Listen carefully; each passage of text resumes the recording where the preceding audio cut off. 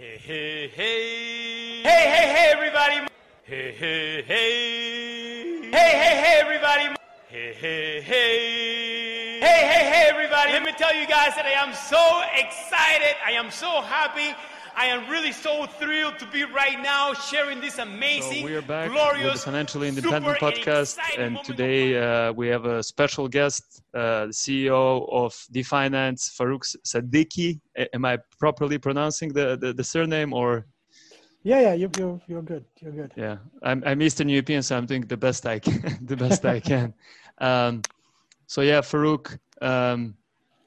Would you mind telling doing like a little brief introduction to the listeners of who you are, what is Defynance, and we can maybe start from there.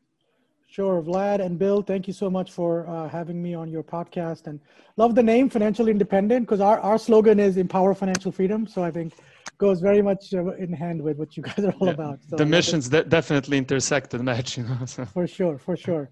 So, and even our name, we picked Defynance because we wanted to be very bold about that and say, look, we want to kind of defy conventional finance, which most of it is based on debt, which really, it doesn't make people independent, it really ties them down. So, but anyway, we've been working on this for 2 years now, Defynance.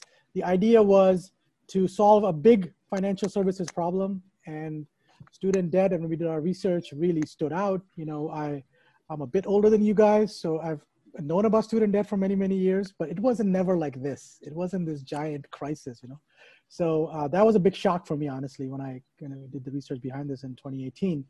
And then we were looking at, more alternative ways to solve the problem. So we came across this concept of an income share agreement, which was being used at the university level, like with Purdue and coding boot camps like Lambda School and others.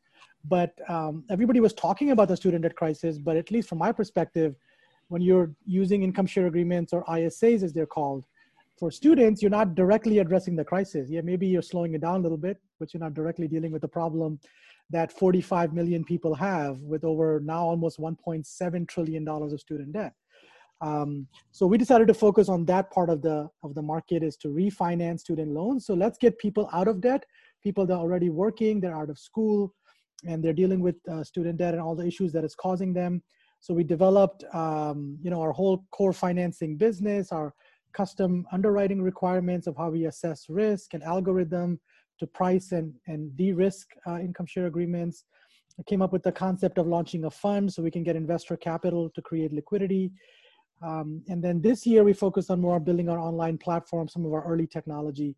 And then when COVID started, one of the things that we wanted to work on later, but we just started working on it right away, was this resources marketplace. Because we said, look, if people are out of jobs or there's more of a threat of people being unemployed, we need to have resources to get people on their feet, so career counselors, job boards, recruiters, and all kinds of other resources. So we kind of got that going as well. So now we have these three components: the student loan refinancing, the investment fund, which we're actually launching next week at SOCAP, which is a major social capital or social impact conference, and the resources marketplace. So I'll stop there. Oh, this is very interesting. So I didn't know about the third part. So from the perspective of Defynance, I would say that there are, you said there are three parts, but the two main kind of aspects are the one of the investor that comes in and puts their money in, and one of the refinancier, which would usually be the student, right? That's correct. That's our core revenue model. We do expect the resources marketplace to become to monetize that in the future. But for right now, especially with COVID going on, we just want to make that available to anyone that wants to use it. I got a question regarding the investor side of everything, because it said, so first of all, you only take accredited investors, so 5,000 plus, and you have to verify yourself. And then my question is, when you say so around 7 to 10% returns, which is a nice chunk, is that across the whole fund, or can you pick the chunk you want to invest in? Could I basically pick, I want to invest in certain fields of expertise, what people are studying? Yeah, great question, Bill. And really, I think the fund will evolve with time, but I think the first step is kind of just have investors' risk diversified throughout the fund. Because again, we're starting it off now, we don't have the skill in it yet. So we want to be careful in the beginning and just make sure investor risk is spread across all the ISAs that are coming in. Now, as we scale this thing, as we have thousands and ISAs in the future, maybe 2, 3, 4 years down the road, then we can start to think about tranches of, can we, kind of segregate the fund into different categories? Can we kind of say, look, this is more higher risk areas, these are more lower risk areas.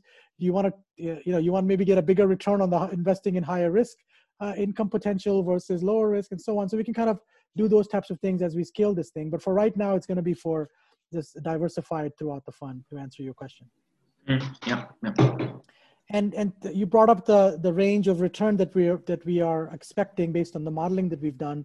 So that is also at this early stage based on the overall cohort in the fund. That may change over time as we learn and as we start doing more deals. Yeah.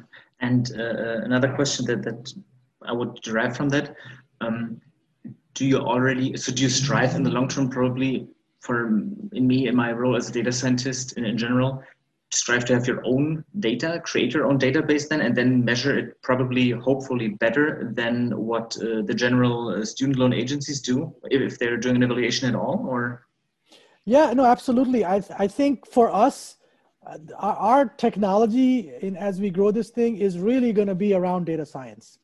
The AI and the machine learning and everything that's going to come out of the data that we're collecting, because you can imagine, right? Like in financial services, one thing that everybody talks about is like having an anchor product, having a product that you can tie your customer to for a long time.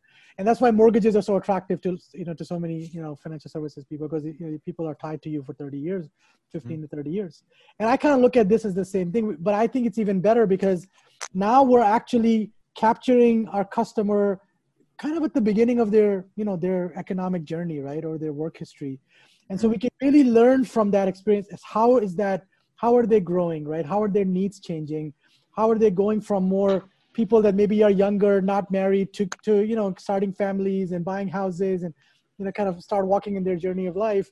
And we learn from that, and we hopefully develop other solutions, other products and services to cater to our customers over time, for sure, right? So that's, and maybe I'm getting a little off tangent in terms of your question, but from a data science perspective, the data that we're going to be collecting is going to help us, shape our product journey over time, but also allow us to really, what I'm also very interested in is to sort of directly tie education to economic outcome, right? To be able to tell somebody that, look, yeah, you may get more prestige by going to a private university, but if you're studying certain majors, it may not make sense for you because the outcome is not that dissimilar from somebody who went to a public school with much lesser tuition, right? So we should be able to give that data to students so they can make better informed decisions and maybe not get into so much debt from the beginning.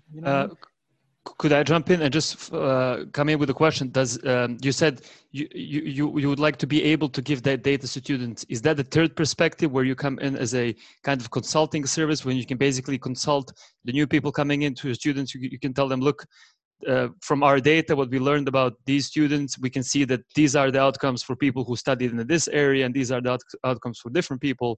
Is that kind of the third consulting part of Defynance? Yeah, I think I envision us publishing white papers and other thought leadership pieces around these types of information, perhaps building some other, sort of offshoots to Defynance, other business lines we can get into. I also see us eventually, going back and financing students using our income share agreements, but with our own data. So we have a much better idea of the type of professions and majors that we want to finance while they're in school. So we can take an earlier bet on people, before they even get started with their work career, because we have the data to show us what happens afterwards, in terms of how long does it take them to find a job, what types of income do they start off with, and so on and so forth, right? So I can see many interesting things that will come out of this thing, down the road. So I really think the next 3 to 5 years is just laying the foundation of, very, very, very interesting business opportunities and, for what may come in the future. Yeah, you're subtly a bit referring there to this ROEP portal, right? I saw it on the webpage. That was actually a nice idea. Just to talk about my own student loan a little bit. The agency I use, they also had in Germany the same principle. They invite you to webinars, and it ranges from everything from what insurance should I pick, what insurance should I long-term pick, is it life insurance, invalidity insurance, budgeting helpers, budgeting tips, and financial literacy tips in general. I think that's a really good approach to make that accessible to people who have applied. Do you also plan on, because right now I needed to log in and I have to be a user probably, do you plan on you making this accessible to everybody as some sort of free service, like freemium service? And if you want more, so to say, is that a plan? Well, we do want you to log in. It doesn't cost anything, so you can still use it for free. I could have just created an account. Okay, sorry. Yeah. Then I misinterpreted that. Yeah. So, but we obviously we want to learn a little bit about you so we can give you the right types of resources, right? Okay. Based on your individual situation. So we're going to collect a little bit of information from you. What profession are you in? What career? What stage of your career are you in? What are your financial goals in the future? So we can start customizing and catering. Like I see a lot of like lenders are they're doing something something like this to some degree. But I think we're going to go much deeper because we're actually banking on someone's earning potential. With an income share agreement, if they lose their job or their income drops below 25,000, they're not making a payment to us. So we're not even obviously earning revenue at that point in time. So we want to make sure these people, our customers and our users, are working and they're maximizing or optimizing their earning potential. So I really we have a lot of ideas in ROPE, and ROPE is what it stands for in terms of what we're going to call it, in terms of how we want to cater that, and even the AI and insights and some of the widgets that we want to build to really connect people and really help them optimize their earning potential. So let me just jump in and bring us back a little bit to the refinancing side and the student side of Defynance, right? So you mentioned that if the income drops below 25,000, they don't have to pay anymore. I also know that if there is a cap on the maximum income, and then if you go above certain cap, you don't have to pay the same amount as you had before in terms of percentage. And all that stuff. So could you maybe explain a little bit the mechanics of this, of how this works, and does Defynance basically repay the debt for the student and kind of erase that credit and then go from there and so on? Yeah, absolutely. I mean, from a process perspective, someone who's working, who's gainfully employed, we have a minimum income threshold of 30,000. So as long as they're earning 30,000 or more, they can come and apply. And then we will evaluate how much debt do they have to refinance. We would evaluate, we don't score anybody, like we're not going to make a decision based on a credit score, but we do look at credit history to make sure there's not like late payments and other major issues going on in credit. But credit scoring is not fair for young people. It's just the way it's set up. It just doesn't, it's not a good indicator of someone's credit worthiness when you're young, especially. So, and then we also look at your profession, your current income, your income growth potential, etc. So let's say we approve you, then what happens is we actually do pay off your student loan, which means it comes off of your credit, right? It gets reported as paid off on your credit. So that definitely should help your credit score, right? Your credit score should go up, which would potentially help you obviously buy a house and get other things from a credit perspective.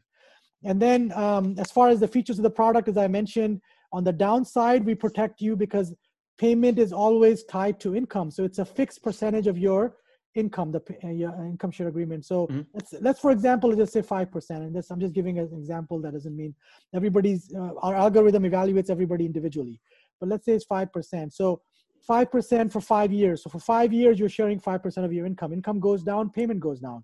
Income goes below 25,000, no payment to make, and we help you find a job, etc. And then we're also helping you navigate your career so your income keeps going up, because that's our reward. Yeah, you're still paying 5%, but we're making more money because your income is going up, right?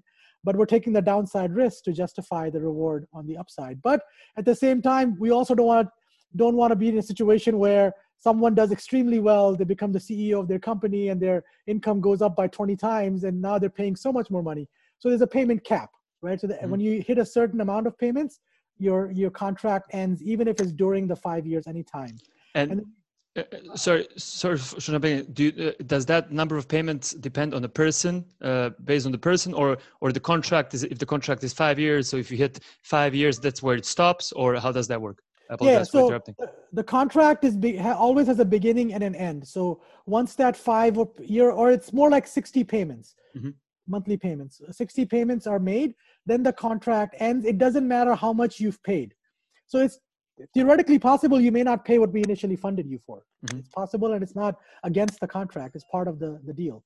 But we do expect to earn more, meaning we get more in payments from what we initially finance, because we are investing in people and their earning potential. So if we're doing our job well, then people will pay us more money. But we also offer the full comprehensive protections that come with the income share agreement. And then we protect them on the upside with the payment cap. We have a prepayment option where they can make extra payments above and beyond their normal payment to reduce the income share agreement 1 month at a time. So they can do it that way as well. And then we also have this very interesting thing that we've, I think, done that really helps both the investor and our customer, which is the self-equity. So we require everybody to purchase 5% of the income share agreement back from the fund right away. So we do your deal. Let's say it's an average student debt of $30,000, right? Let's say we do a $30,000 financing. So $1,500 is 5%. So you have to buy that back from us right away before the income share agreement begins. And that could be in one lump sum payment. It could be spread across 3-4 months, whatever it is. Once you do that, then when the income share agreement begins, 5% of your payment goes into your self-equity account. And that money keeps adding up. So you're basically invested in yourself. So which means the better you do, the more money you're going to get back from us, because everything in the self-equity accounts comes back to you, which will reduce your net cost and acts like a savings, essentially. You get that money back at the end. And it protects the investor too, because now you've put some skin in the game, right? You're actually in line, your motivation is the same as the investor because you get money back the better you do. And essentially every customer becomes the biggest investor in their own income share agreement. So investors, I think, will also feel good about that because their risk is diversified in all the income share agreements in the fund. But every customer is like the lead investor in their own income share agreement, essentially, too. Right. I believe that's a great idea. It kind of acts also as a, from the other side, like a deposit that accrues interest over time. And I believe that's a great idea. From the other side, I wanted to ask a question from the investor's perspective. What is, so if you're an investor, why should you invest in your fund? Is the ISA fund or the IRA fund? ISA refinancing fund, yeah. That's what we're calling. So why should you invest in that fund? What does, is it the diversity of people who are included and financed from that fund, and the diversity of their job portfolio and the quality of the job portfolio, what makes the fund less risky, or let's say recession prone? Or so what? Yeah, in those terms. Recession proof. Proof. Sorry, no, not wrong.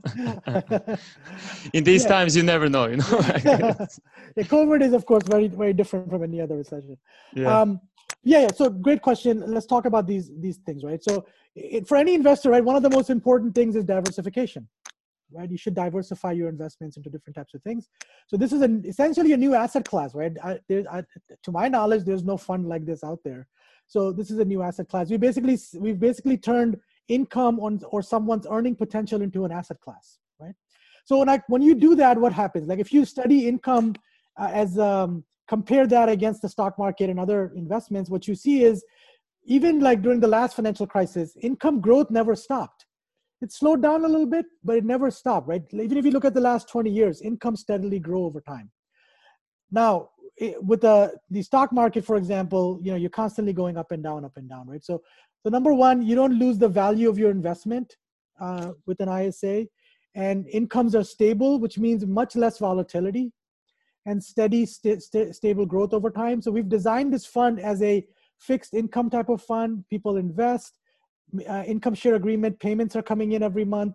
They go back into the fund, and then we do quarterly distributions back to investors, so they get passive income every quarter, and they have redemption rights as well, limited redemption rights to be able to get out of the fund if they want. But as long as they own shares in the fund, they'll continue getting passive income, and that could be perpetual as well. So that's one thing. Secondarily, risk mitigation. So we've worked at one, diversification. The more ISAs we do, the risk has diversified through all the ISAs. And that doesn't mean some people may not be unemployed, sure, but it'll offset by the others that are working. Even in recessionary times, like right now, I think unemployment is around 10%, but that still means 90% of people are working. And if you look at college graduates and professionals, that unemployment percentage is much less, right?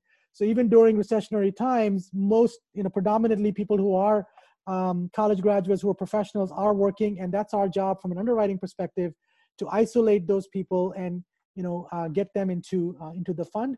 But also, I don't want to misrepresent and say we're only looking at high income earners. We're looking for stable, growing income.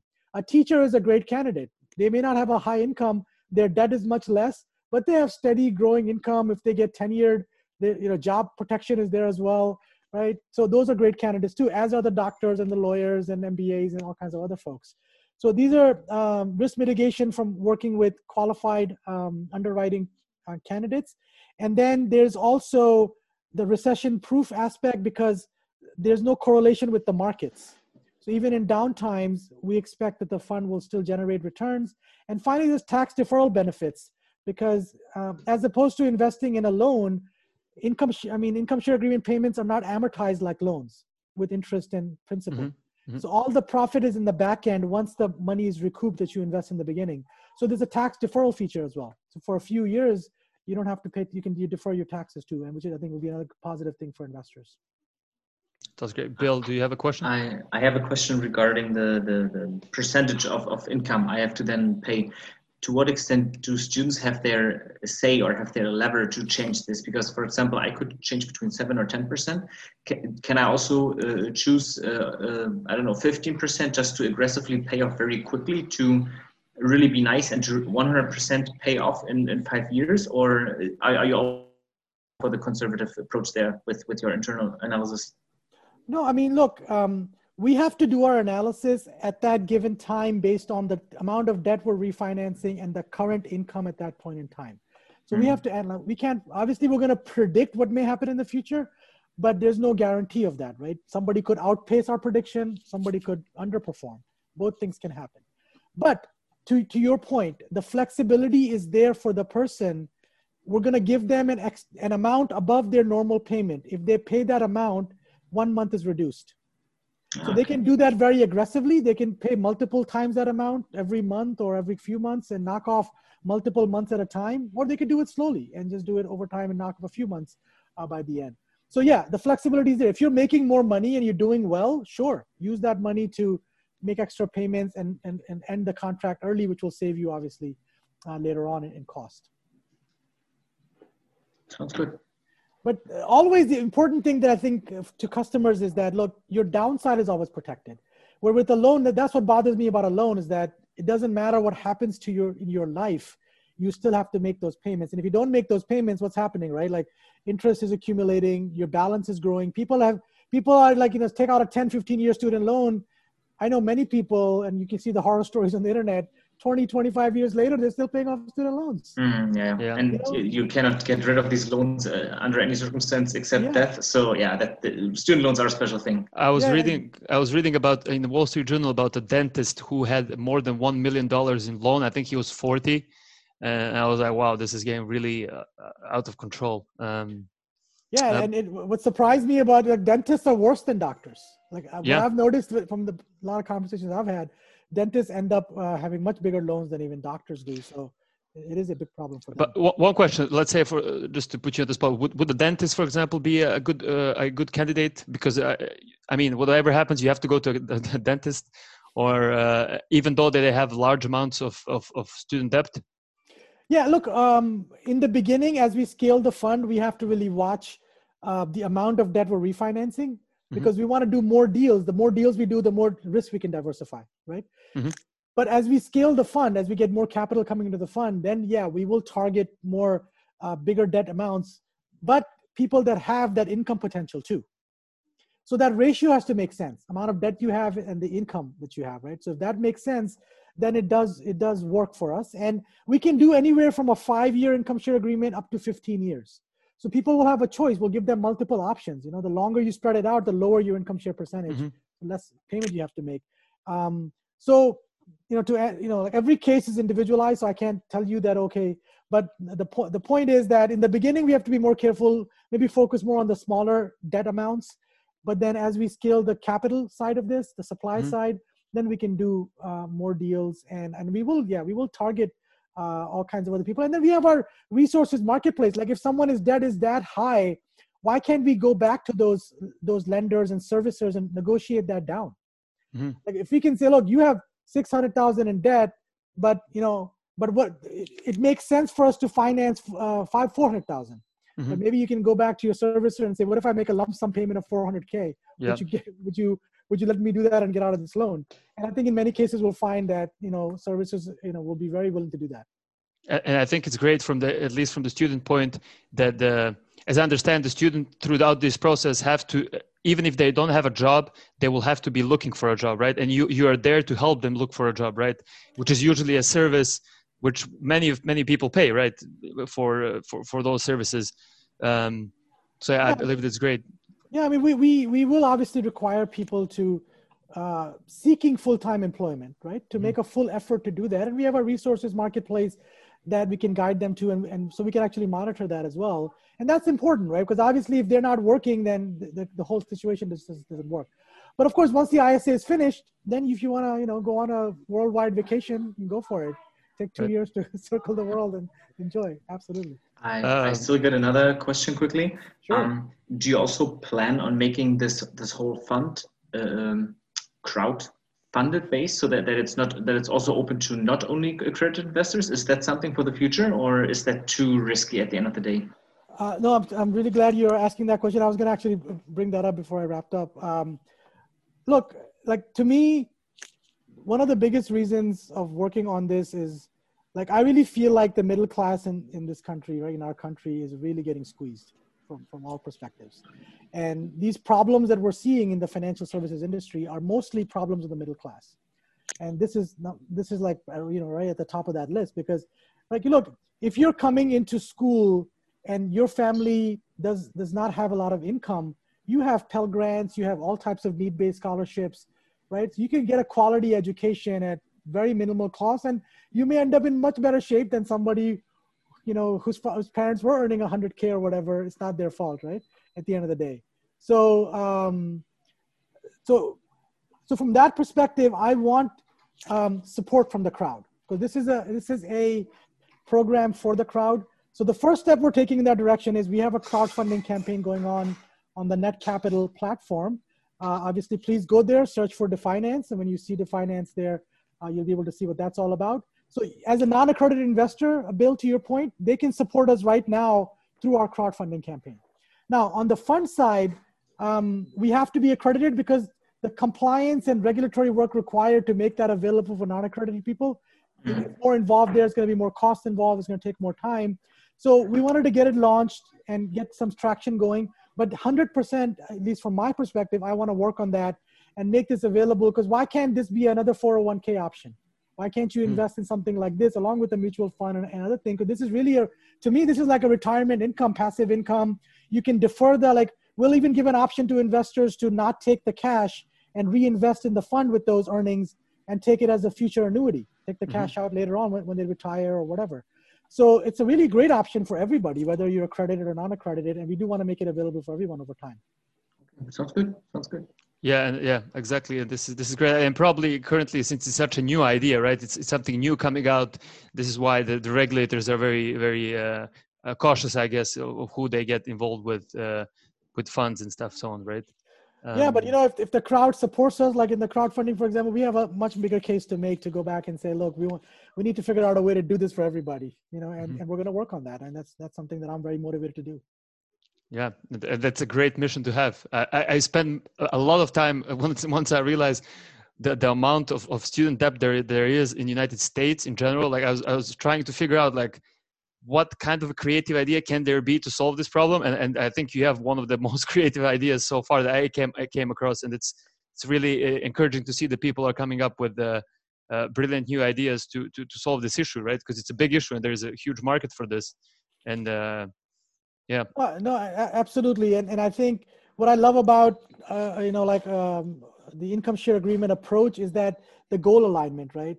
Like everybody's goal is the same. It's like when our customers are making money, we win, they win. When they're not making money, we're losing. So we got to figure out ways to help them get back on track. So I love that part of it. And I also love the part, like, kind of having this fun too, because we're not reliant on any bank for liquidity. We're reliant on, investors. So let's help each other. I mean, why can't a dentist, for example, who maybe we cannot finance today, but let them become investors, put some money in the fund to help other people get out of debt and help us scale that fund, so then we can come around and help them in the future, refinance their debt. So there's many ways of working with us, right? And the rope marketplace also, anybody can use that. It doesn't really matter, even if you don't want the ISA. Right. And I have two, I guess, final questions. If a student is listening to this podcast currently, what should they do? How should they get signed up and start with Defynance? How should they know if they are the correct candidate for this? And the second question, I guess, following up after that is where can they find you, and where they can provide the contact information and kind of look at Defynance. Sure. So let's answer both your questions with one answer. So you just go to the Defynance website, defynance.com, and you can find us on social media with the same name, at Defynance. Go to our website, and then you can go directly apply. There's an apply option, and you can go, create an account, as Bill was talking about earlier, and then you can apply for the income share agreement right from inside there. Even if, let's say, you don't qualify, whatever the case may be, you can still use our resources marketplace to go and solve those issues. Maybe it's a credit issue. So we have credit resources there to help you fix your credit problem. So you can come back and reapply, so we can work with you in the future, right? If you have maybe you're not working or you're unemployed, well, we'll help you find a job through our marketplace, and you can come apply for the ISA at that point in time. So anybody can really work with us. We're open to everybody. And it's simply going to defynance.com and going and creating an account on our online platform. By the way, we're calling it Defynance User Hub, or DUH, because it's that easy, I don't know if you guys get my joke. But anyway, we're kind of using the name as DUH. Took me some. So just go to the Defynance User Hub and create an account, and you can see if you qualify or work with our resources marketplace.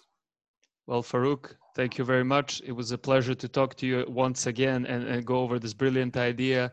I hope that all the people who are listening to the podcast found this interesting, and I hope there is somebody who will be interested in Defynance and who can resolve some of their issues with credit with Defynance, and we can actually do some good with this podcast and help people achieve their financial freedom or independence, whatever the mission is, I guess, in this case.